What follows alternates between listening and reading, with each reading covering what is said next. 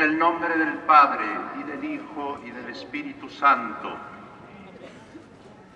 Queridos cofrades de esta cofradía de nuestro Señor Jesús Nazareno y de la Virgen de los Dolores, hermanos y hermanas en Cristo, devotos que vais a participar en esta procesión y en este encuentro, vamos a contemplar dentro de este Viernes Santo, en el que la Iglesia hace memoria de la pasión de Jesús, vamos a meditar el encuentro, esta escena en el cual Jesús se va a ir encontrando con diversas personas, y en especial con su Santísima Madre.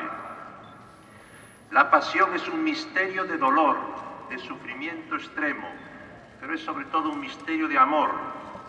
En la pasión vemos no solo una pasión de dolor, vemos sobre todo un amor apasionado, el amor apasionado de nuestro Dios, el amor apasionado del Padre por la humanidad, que le llevó a entregar a su Hijo por nosotros. San Pablo dirá, Dios Padre, no perdonó a su Hijo, no se lo reservó, sino que lo entregó por nosotros.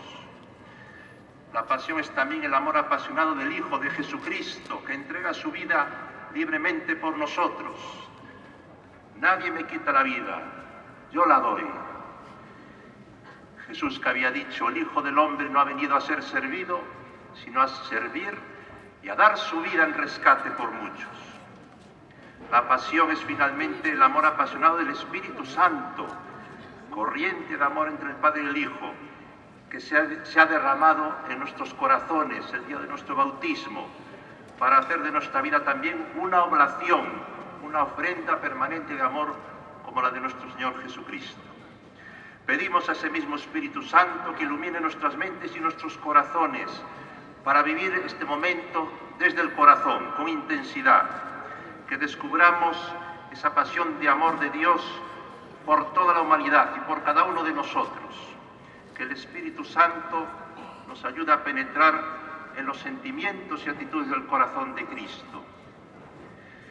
Pedimos aquello que también decía San Ignacio de Loyola en las contemplaciones de sus ejercicios espirituales, que él invitaba a considerar lo que Cristo nuestro Señor padece en su humanidad y esforzarse por dolerme, entristecerme y llorar. Tenemos que dolernos de nuestros pecados, porque nuestros pecados son los que tuvo que cargar Jesús y que le hicieron padecer tanto. Considerar también, dice San Ignacio, cómo la divinidad de Cristo se esconde, cómo Él podría destruir a sus enemigos si no lo hace, cómo deja que la sacratísima humanidad padezca de una manera tan cruel.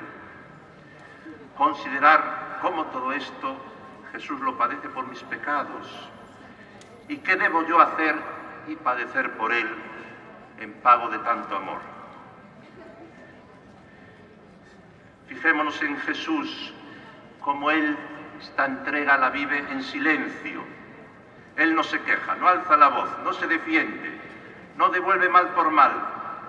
Él carga con nuestros pecados, toma sobre sí una carga que no es suya, pero Él no echa en cara nada a nadie. Él permanece en silencio por amor a mí. Él es el inocente que se ofrece por los culpables. Lo vive también todo esto en soledad, muy solo, abandonado. Aquellas multitudes que lo habían escuchado en sus predicaciones, que habían visto sus milagros, que lo habían aclamado a la entrada de Jerusalén con las palmas y los ramos, ahora lo han dejado solo, nadie da la cara por él.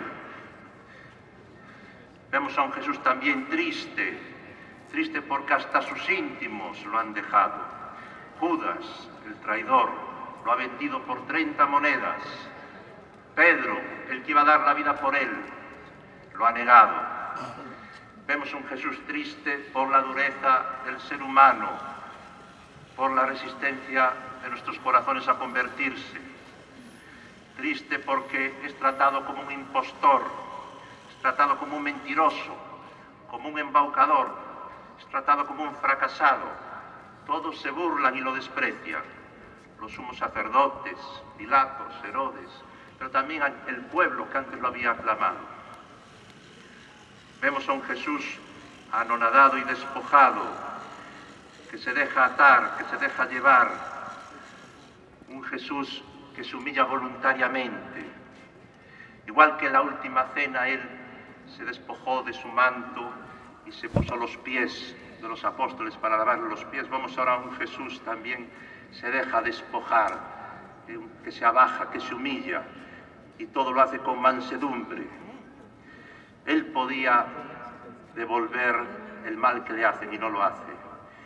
Él podía recurrir a su fuerza, a su poder divino y no lo hace. Él se deja llevar, se deja pasar de unas manos a otras, porque Jesús sabía que era su hora, la hora de la redención. Él sabía que Él era el Cordero inocente que debía ofrecerse por los culpables, Cordero sin mancha que iba a cargar con los pecados de la humanidad. Él voluntariamente se entregó por todos, también por ti y por mí. Contemplamos a ese Jesús ahora que va a caer por primera vez, la primera caída de nuestro Señor. Espera. Jesús cae por el peso de nuestras vidas, de nuestros pecados, de nuestras miserias y sufrimientos. Jesús que ha querido tomar sobre sí la parte más dura de tu existencia y de la mía. Tú y yo que tantas veces nos quejamos de lo duro que es la vida, pues Jesús ha querido llevar esa dureza sobre sí. Jesús cae, sus rodillas se llenan de cortes, su pecho y su rostro se golpean contra el suelo, se llenan de magulladuras. Jesús siente el peso del madero sobre su espalda. Jesús está débil, ha perdido mucha sangre. El Hijo de Dios hecho un gusano, el Hijo de Dios aplastado, el Hijo de Dios que cae. Está tan débil que los soldados mandan a un hombre que le ayuda a llevar la cruz. Es Simón de Cirene, que volvía de sus trabajos en el campo. Y Simón de Cirene, que sin esperarlo se encuentra con aquel hombre caído, agarra su cruz y le ayuda a llevarla. Queridos hermanos, también nosotros en el camino de la vida tenemos que llevar nuestra cruz. Todos tenemos una cruz. A veces un sufrimiento físico, una enfermedad, a veces una situación moral difícil, una traición, la pérdida de un ser querido, a veces una situación económica que nos asfixia, que nos agobia, a veces la falta de trabajo. La cruz, cada uno tiene la suya, es algo personal, intransferible. Todos hemos de llevar nuestra cruz. Jesús dijo, el que quiera venirse conmigo, nieguese a sí mismo y tome su cruz. Todos tenemos que llevar nuestra cruz, pero es cierto, también todos tenemos que ayudarnos a llevar mutuamente nuestras cruces. Todos tenemos que ser cireneos los unos de los otros. No podemos ser insensibles ante sufrimientos y desgracias ajenas. Recordemos aquellas palabras del Señor en el juicio final. Él considerará como propio lo que hayamos hecho o lo que hayamos dejado de hacer en favor de nuestro prójimo. Jesús dijo, lo que hagáis a uno de estos mis pequeños hermanos, a mí me lo hicisteis. Pero lo que dejéis de hacer, lo que no hagáis a vuestro prójimo, también habéis dejado de hacérmelo a mí. Imitemos, por tanto, a Simón de Cirene y ayudemos a nuestros hermanos a hacer más livianas sus cruces. No carguemos las cruces de nuestros hermanos, como a veces hacemos. Ayudémosle a llevar esas cruces.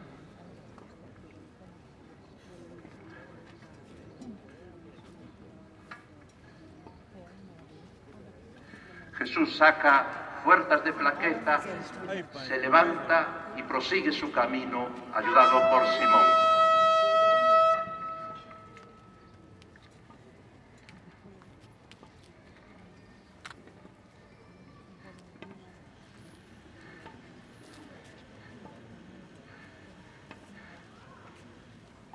Vemos que se acerca a nuestro Señor un personaje muy querido por Él, Es Juan, el discípulo amado, aquel discípulo que recostó su cabeza sobre el pecho de Cristo en la última cena. Juan, uno de los 12 apóstoles, el más joven, pero el que más sintonizó con los sentimientos del corazón de Jesús. Entre tantos abandonos, el único que se atreve a ir cerca de Jesús, el único que se atreve a seguirlo, es San Juan. Hoy en día nos quejamos mucho de los jóvenes, de su falta de compromiso, de su poca capacidad de sacrificio. Tantos de ellos están engañados por el materialismo y el hedonismo que les propone nuestra sociedad. Tantas veces matamos los deseos de generosidad de nuestros jóvenes. Pero cuando un joven como San Juan descubre el amor de Cristo y se deja transformar por ese amor, es capaz de hacer de su vida una entrega generosa. Él, siendo el más joven de los 12, acompaña a Jesús y va a estar al pie del Calvario. Pero ahora va en busca de la Santísima Virgen. San Juan quiere ir a buscar a María para informarla y para caminar con ella detrás de Jesús. San Juan va a buscar a la Madre Dolorosa. Qué importante es que en nuestros malos momentos, en nuestros momentos de agonía y de cruz, sepamos buscar, como San Juan, la compañía de María, buscar el refugio en el Inmaculado Corazón de María. San Juan nos enseña a buscar a la Virgen. Continúa Jesús con su cruz a cuestas, y Jesús que va a caer por segunda vez, en la segunda caída de nuestro Señor Jesucristo. Jesús que vuelve a caer por las veces que nosotros tropezamos y caemos tantas veces en las mismas piedras, tantas veces tropezamos en los mismos errores, en los mismos defectos, en los mismos pecados. En nuestra vida hay pecados como que son recurrentes, habituales, hay defectos que son dominantes, que parece que no salimos de ellos.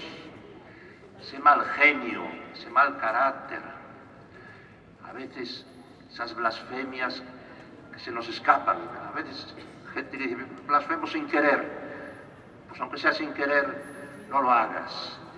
Esos defectos también, pues eso, todos tenemos, que muchas veces nos cuesta salir de ellos. Tantas veces caemos una y otra vez en lo mismo.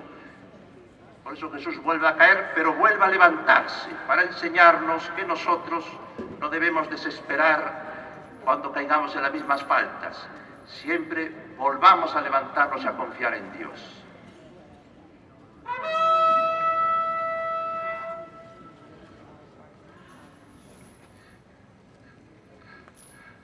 Va a salir al encuentro de Jesús ahora una mujer maravillosa, una mujer que no se dejó llevar por los respetos humanos, por el miedo.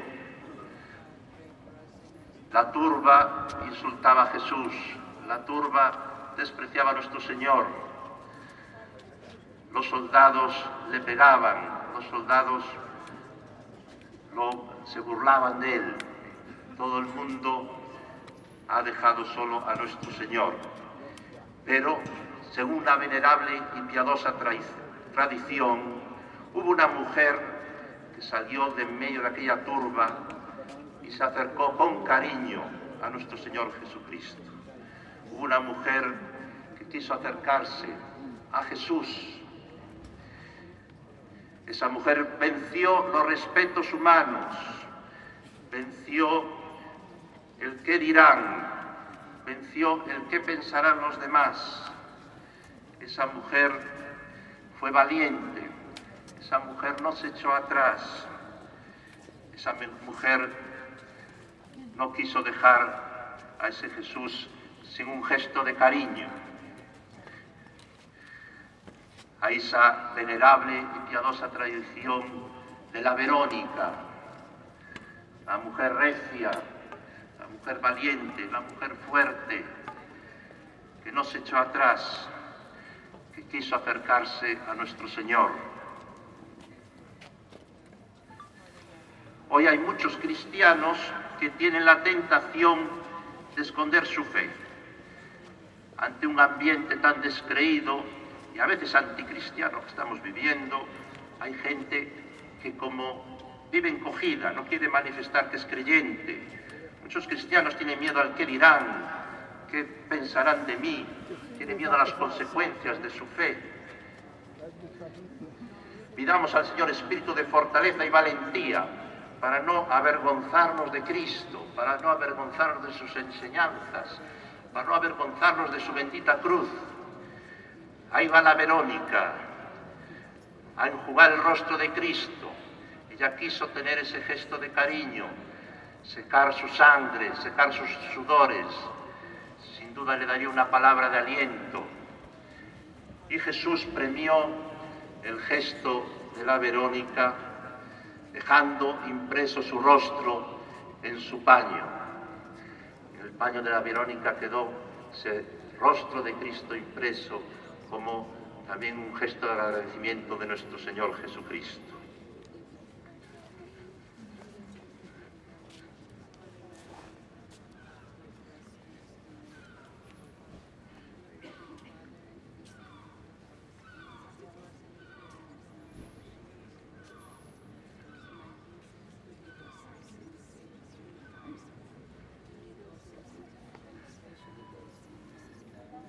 Cómo agradecemos en los momentos de sufrimiento tener una mano amiga, una palabra de aliento, un gesto de cariño. Jesús lo pudo tener también de la Verónica, y lo que hizo esta mujer será recordado para siempre. Pero Jesús tiene que continuar su camino, sigue su camino hacia el Calvario, tiene que entregar su vida, tiene que derramar su sangre por nosotros. Él sabe que está en la hora de la redención y Jesús quiere llegar hasta el final. Está tan cansado que de nuevo va a caer extenuado. La tercera caída de Jesús, aplastado por el peso de la cruz. En torno a él, los soldados y la turba siguen insultándolo, discutiéndole. ¿Por qué Jesús ha querido padecer tanto? ¿Por qué, Señor, has querido sufrir tanto, no solo a nivel físico, sino también a nivel moral, no solo en tu cuerpo, sino también en tu alma y en tu corazón? Jesús nos dice, he querido sufrir tanto por amor a Dios Padre, cuya voluntad quería cumplir hasta el final, por amor a la humanidad, a todos y a cada uno de vosotros, a los que quería redimir y salvar del pecado y llevar conmigo a la intimidad de Dios y al cielo. Es por amor por el que Jesús ha estado dispuesto a todo para salvarnos a ti y a mí, hijos pródigos, que por nuestros pecados nos habíamos alejado y habíamos perdido el camino del cielo. Por nosotros Jesús se ha bajado, se ha vaciado, por amor a nosotros se ha anonadado, por amor a nosotros se ha hecho obediente hasta muerte y muerte de cruz. Jesús con su pasión ha querido revelarnos hasta qué punto Dios nos ama y hasta qué punto Él desea ser amado por nosotros. Pidamos luz a Dios, pidamos luz al Espíritu Santo, para que cada uno de nosotros pueda llegar a decir, como dijo San Pablo, que Jesucristo me amó y se entregó a la muerte por mí. Allí donde tú y yo fracasamos, ahí se ha metido Cristo con su amor. Por eso Jesús, después de la tercera caída, saca de nuevo fuerzas de su debilidad y se levanta de nuevo.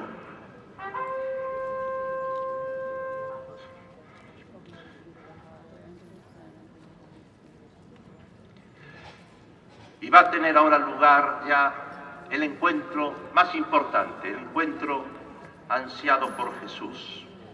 Y el encuentro también ansiado por su Santísima Madre. Juan, que ha ido a buscar a María, la conduce ahora junto a su Hijo. Nuestra Señora quiere estar cerca de su Hijo, quiere hacerle sentir su amor de madre. La Virgen también quiere confortar a su Hijo.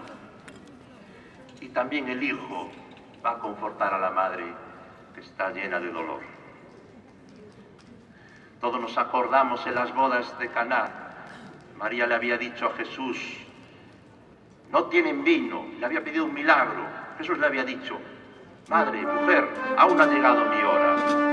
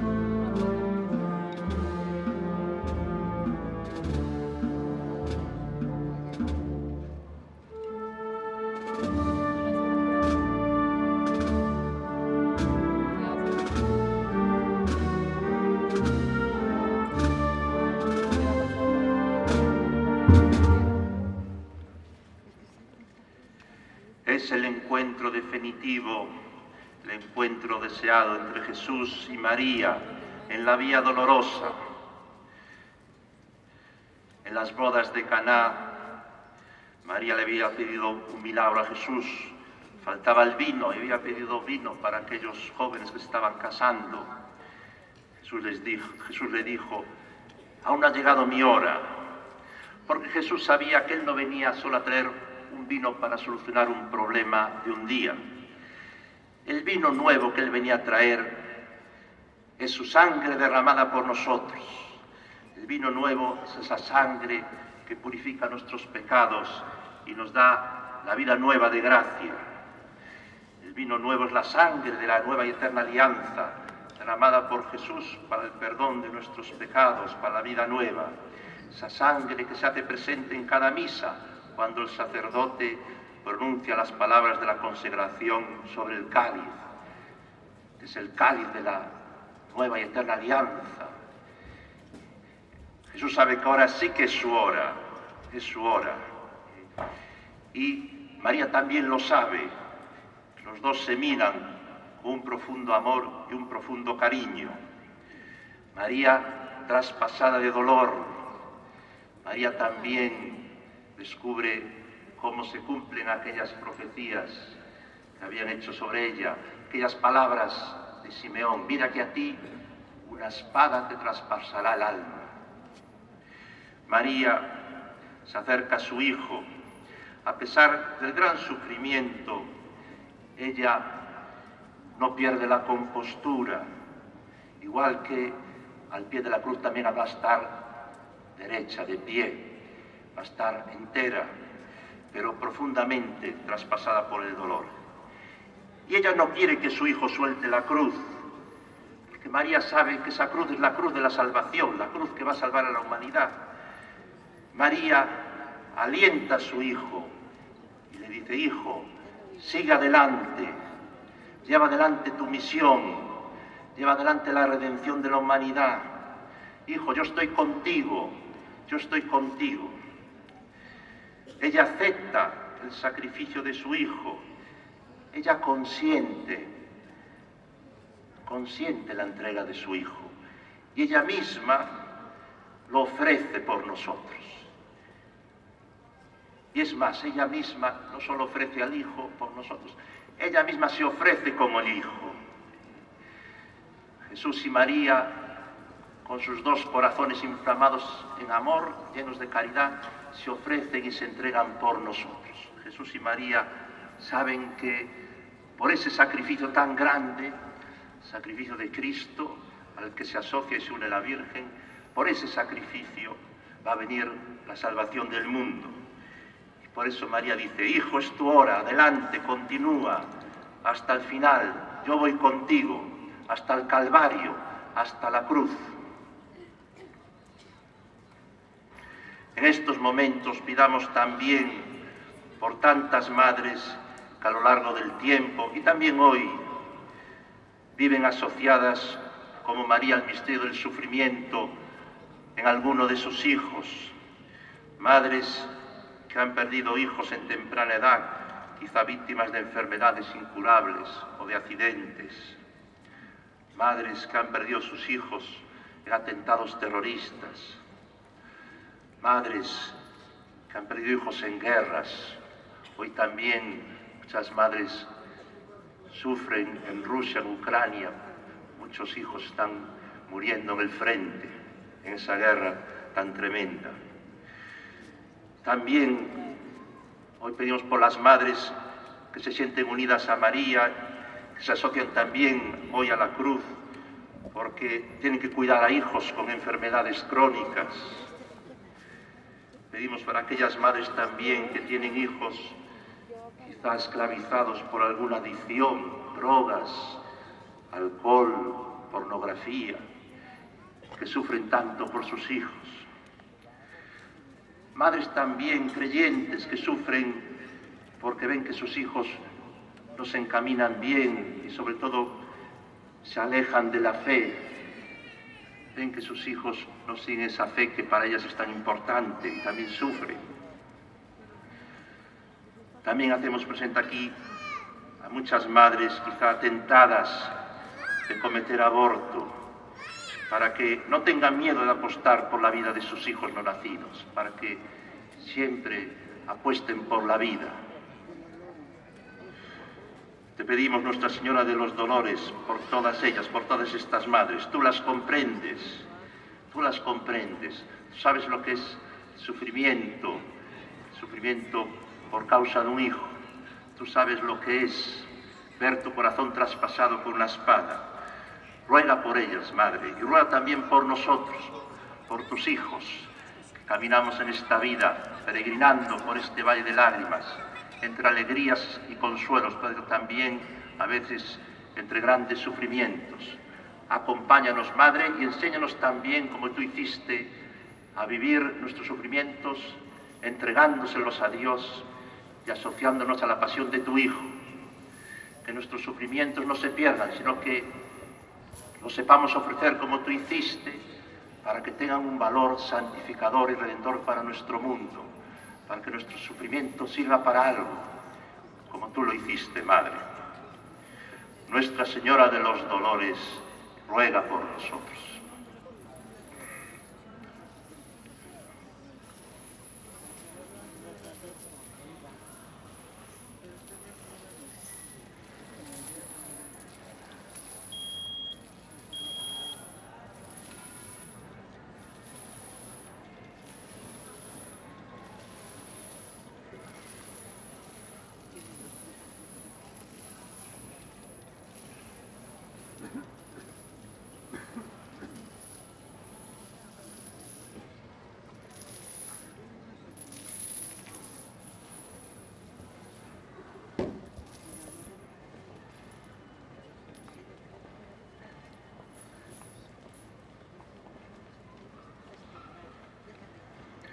terminamos rezando juntos un Padre Nuestro y un Ave María.